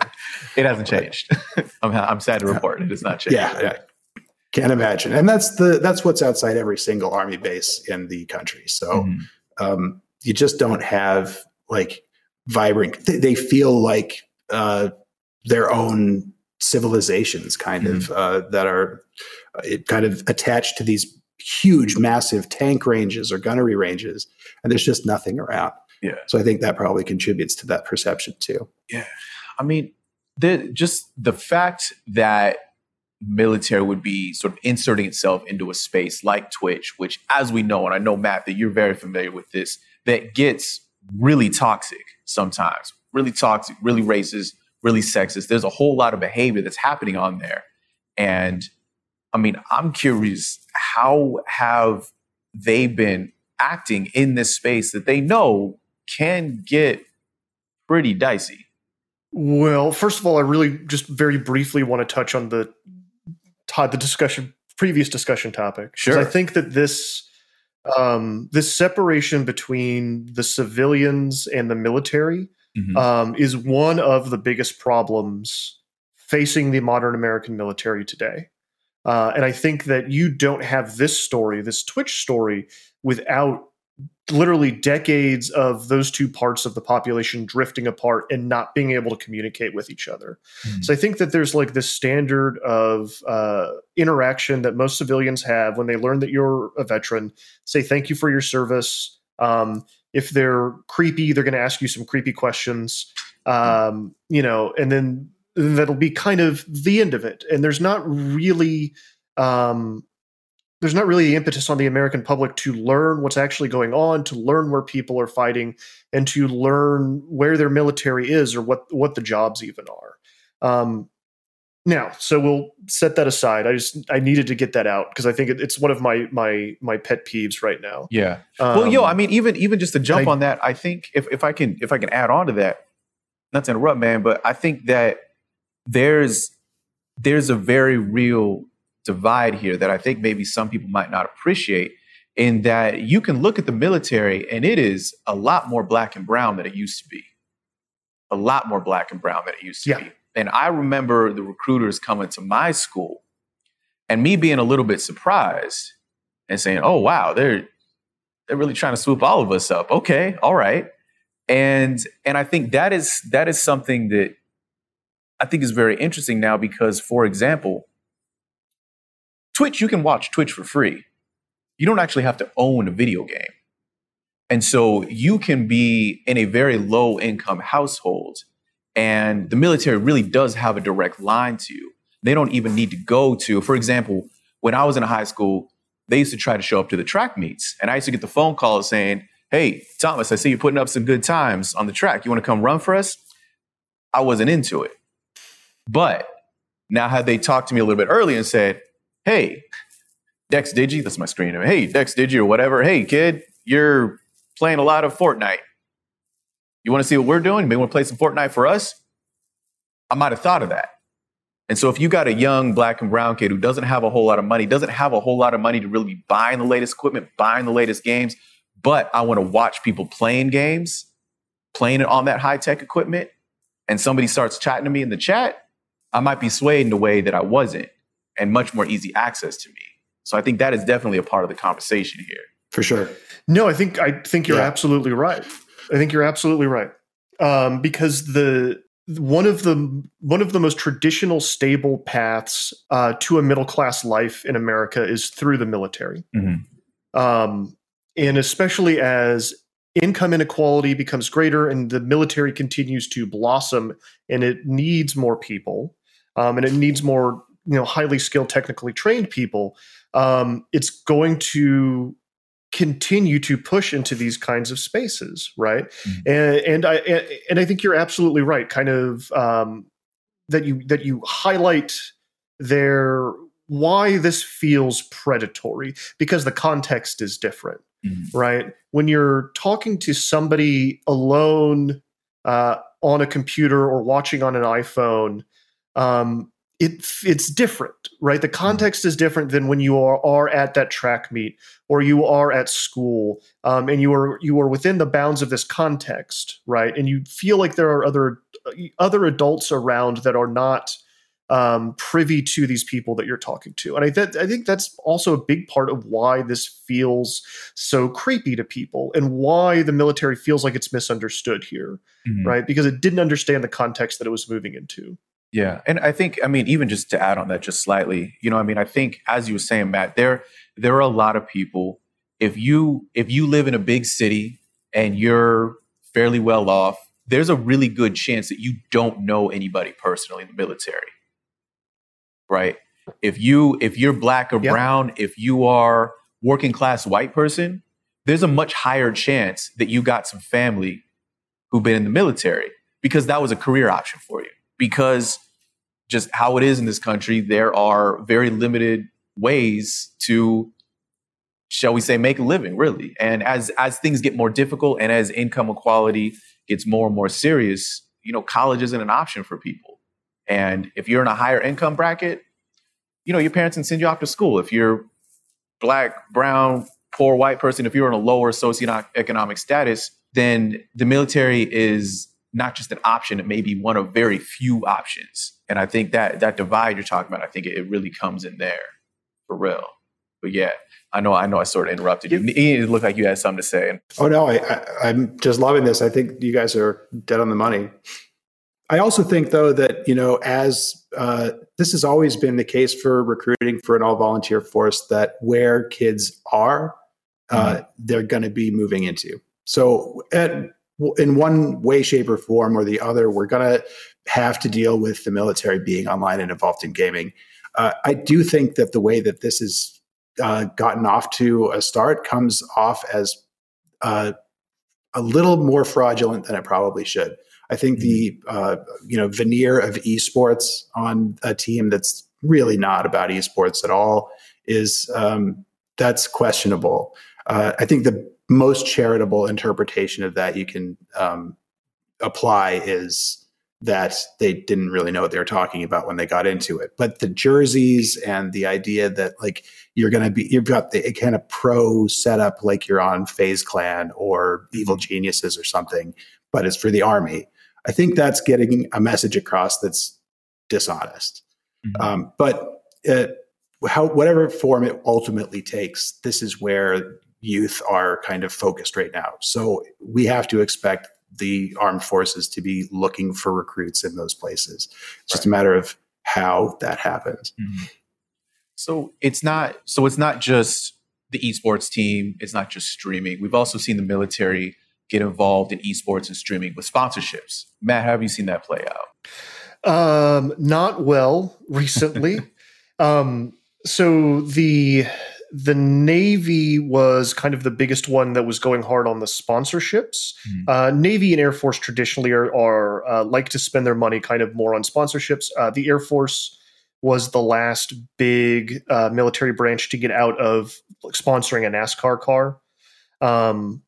So it doesn't shock me that that's kind of where they're spending their money. But the Navy had devoted a large portion of its $2 million that it had budgeted in 2020 for this to a Twitch sponsorship.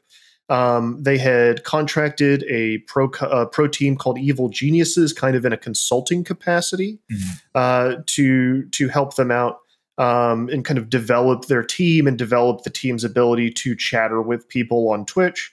And then they had also, through Twitch, spent money to develop a web series that was going to premiere on Twitch that was going to highlight every single member of the Goats and Glory, which is the name of the Navy's esports team, Goats and Glory team. So you're going to have like a little half-hour introduction to this sailor and like, here's what they do and here are the games they like to play.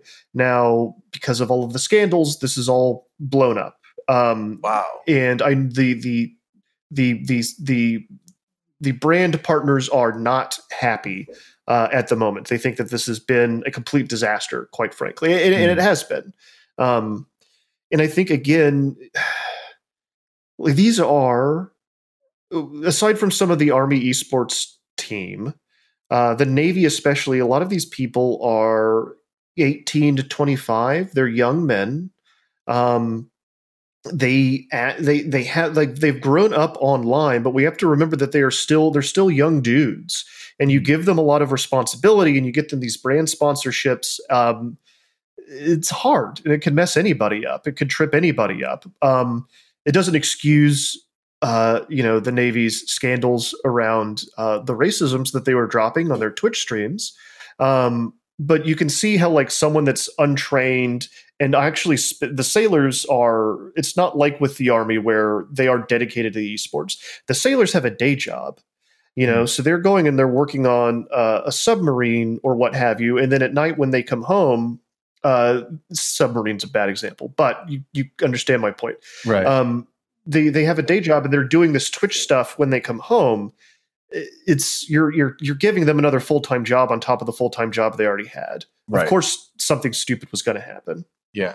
You mentioned the racism thing. I don't think we got to it directly. So if you could break that down for me.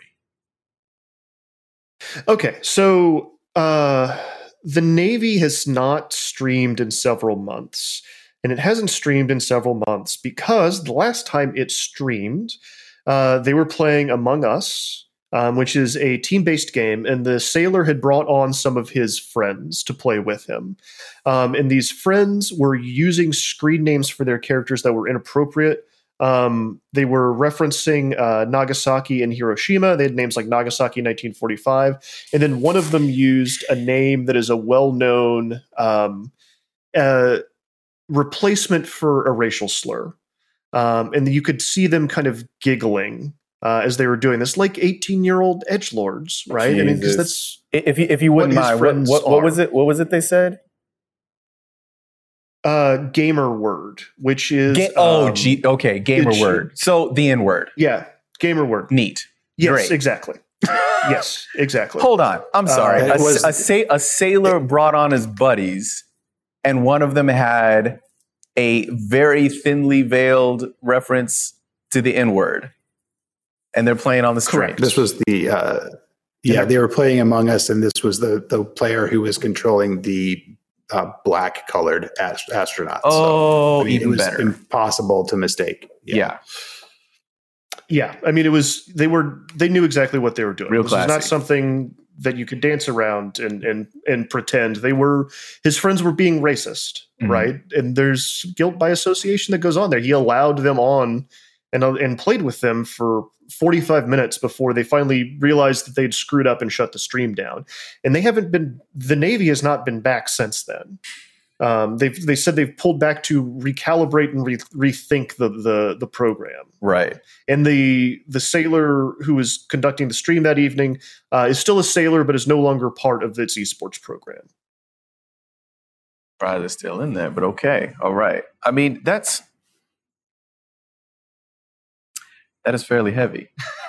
I mean, I do have to say, though, that I suppose I can see why the military would think that they would just be welcomed by gamers with open arms. Because, look, I'm sure all three of us have played a hell of a lot of military shooters before.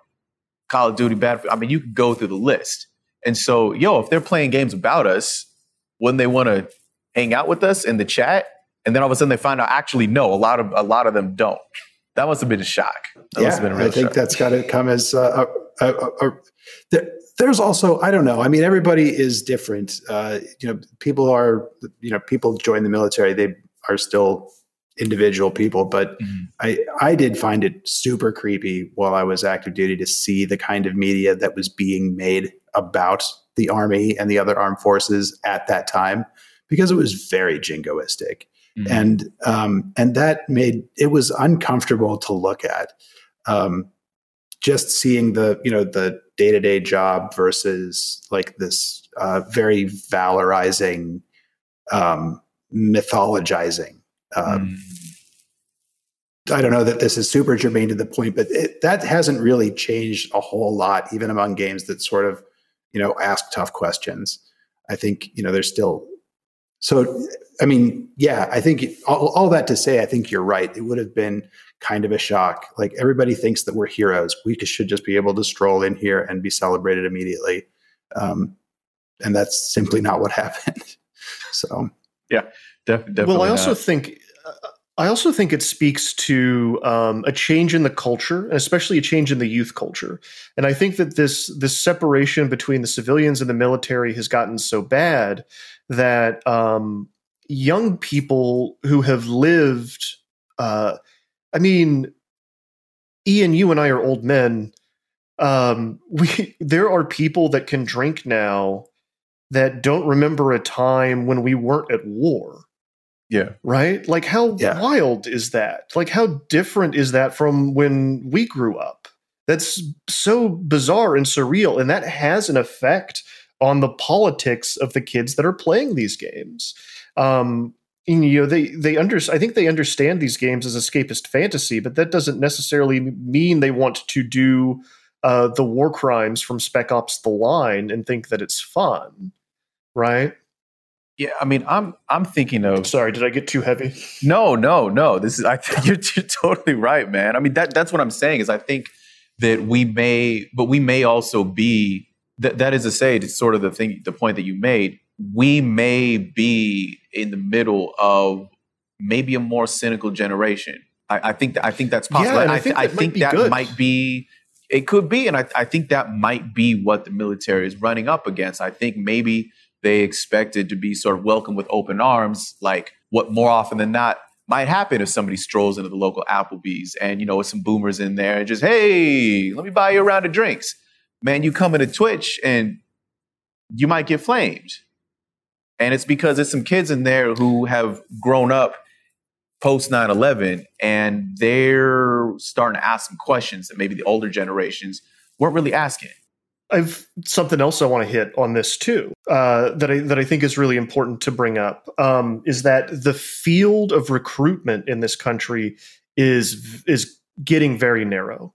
The stat that I've seen repeated since 2017 is that only around 71% of the eligible people aged 17 to 24 cannot join the military. And it's because of weight.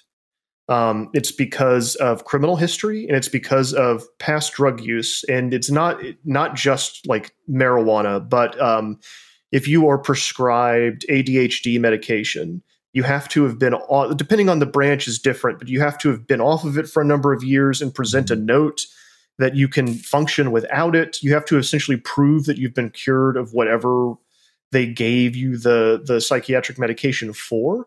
So the prospects are getting narrow. And it's such a problem that you have groups of former admirals and generals that have banded together to make a think tank that is just about trying to solve the problem of an all-volunteer forces pool shrinking.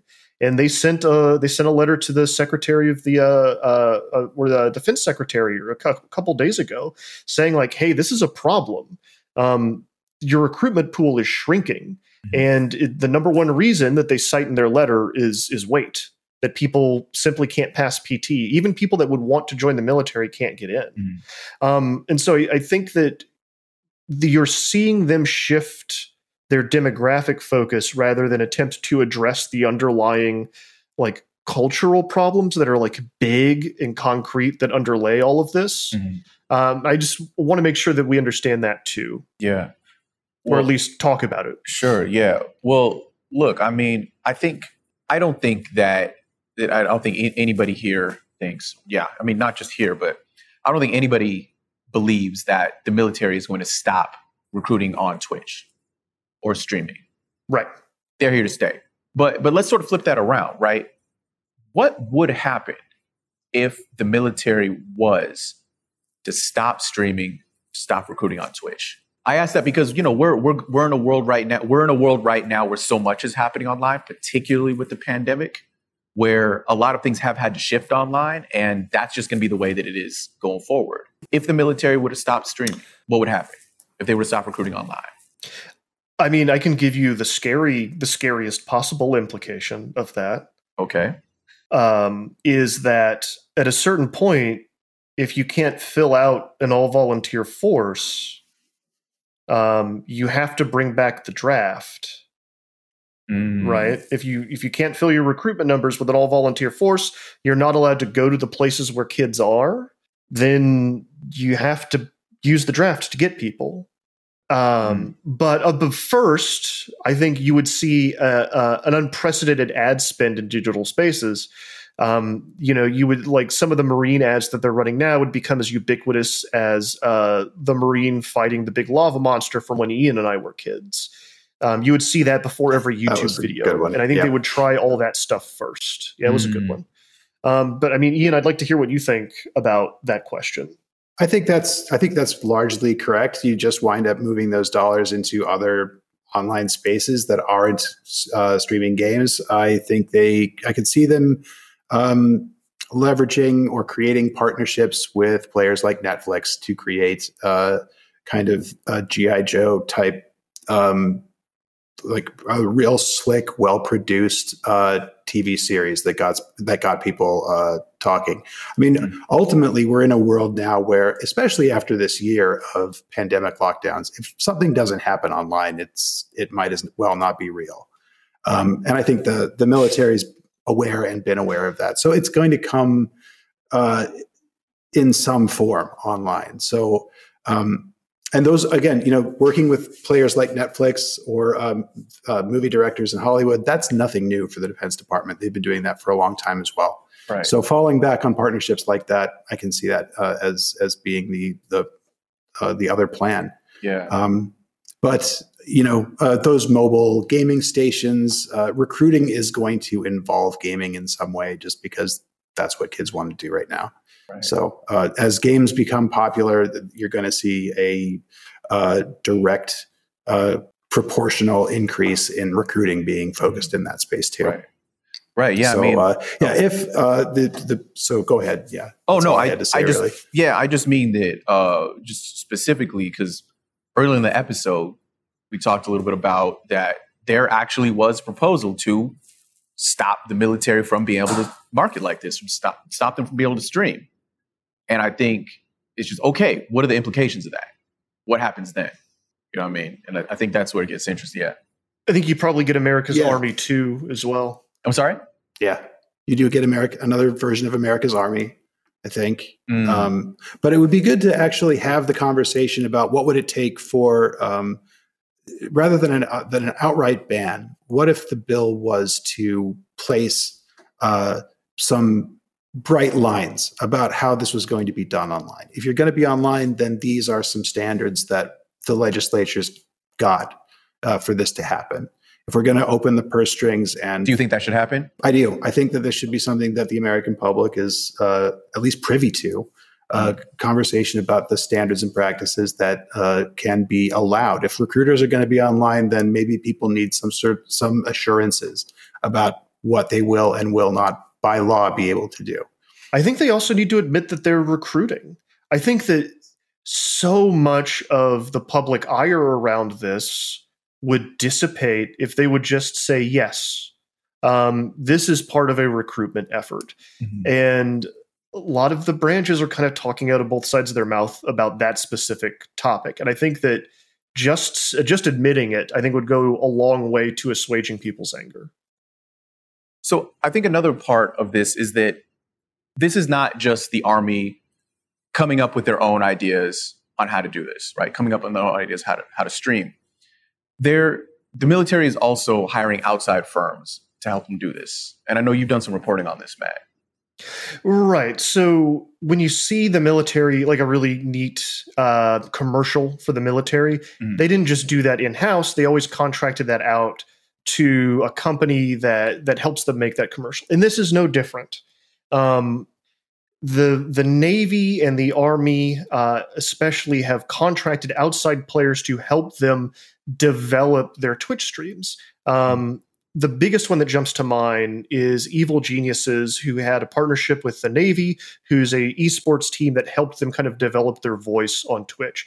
But there's also these large consulting firms that the military is spending millions of dollars on to help them create these efforts on Twitch.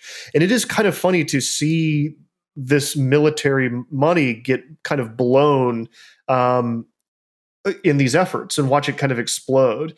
But yeah, that's an important part of this process is like there are third parties involved here, third parties that probably should have known better. So y'all been reporting on the military and esports for a few months now. What's been the most surprising part of this for y'all? The most surprising part of this for me has been that there was so much pushback. I really didn't expect, much like the military, I didn't expect for this kind of like activist pushback against them. I'm so used to seeing them kind of recruit and kind of operate in the public sphere and kind of be welcomed with open arms. Ian, how about you? I guess for me, the big surprise has been that they've pretty much weathered the fallout from all of this in the classic way of buttoning down and waiting to blow over. I didn't expect it to. I kind of figured this will probably, maybe they'll, how do I want to say this? Sorry. I guess I thought what would happen would be that they probably button up the program for a while and maybe abandon it or come back in a different way, or who knows. But it really just has worked to not talk about it or not make waves for a little while. And I think, like Matthew said earlier, they've just streamed through it and tweeted through it. And it's I guess it's just getting normalized to the point that that it's not the story of the day anymore, and it's just gonna stick with us forever, like the Space Force. So, like the Space Force. Yeah, although I do have to say, when I was at the Pentagon, in the little gift shop, all the Space Force merchandise was definitely on clearance, final clearance. I don't know what that. I'm not trying to predict anything. I'm glad. I'm just saying. Final sale. Final sale. Oh, final sale. Okay, final sale. Pardon me. Thank you for fact checking me. Yeah, no. Anything you wanted to touch on that we haven't touched on? There was a lot in there. We should abolish the independent Air Force. I think.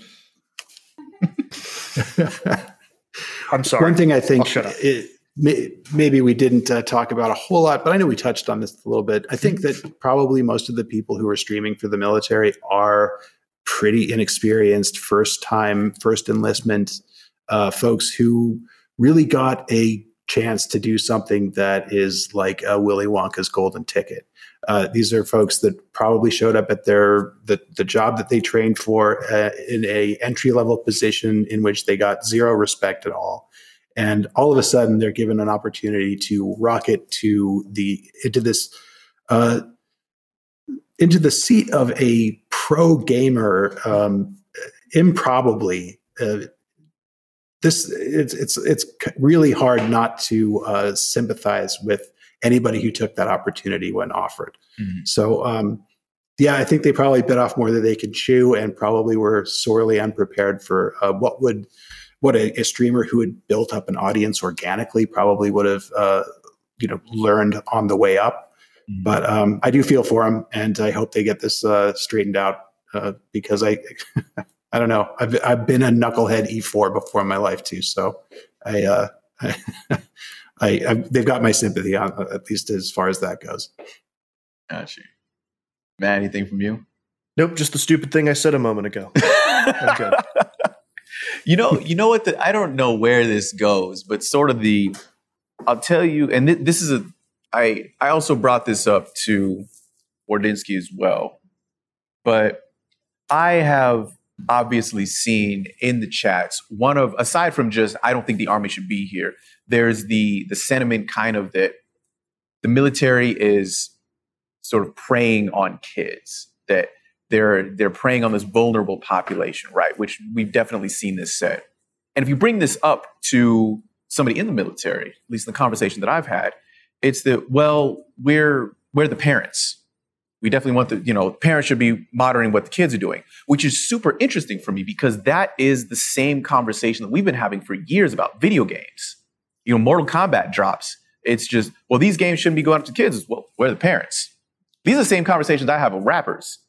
When I say, hey, what do you say when people don't like your message and it's bad for kids? It's just, oh, we're the parents. I find it super interesting that the same conversation that we were having back in 92, 93 about Mortal Kombat, about bloody video games, we're having that very similar conversation about should the Army be playing these games and playing for an audience of children. Yeah, I think that's what that's what recruiting's been for, I'd say 40 years, which is to get ahead of where parents are actually able to actively monitor what their kids are consuming, whether it's comic books, cartoon, TV shows, movies, video games, and now streaming. It's always a race to get to where the kids have figured out their parents can't quite keep an eye on them anymore. Because that's what Twitch is, right? Like you can go and watch Twitch wherever you want to, and parents maybe haven't quite grasped like what that actually means now. So I think that's just what recruiters have been doing for as long as I've been alive. It's trying to get to that point. So you don't have to go through that screening process to get to a pair of ears or a pair of eyes that might be willing to listen to your message for a little bit. So yeah, as long as there's places where kids have figured out that their parents can't see what they're doing, the military is going to be trying to figure out what that is and get there. Whew. Okay. The arms race with the kids' attention. I dig it. That's well put. So there is definitely a lot to digest in here, but that is all the time we got for now. Matt, Ian, thanks so much for joining me. Thanks so much. Thank you so much for having me. And you, thanks for coming through. There's more to come on Reset, the unauthorized guide to video games. See y'all next time.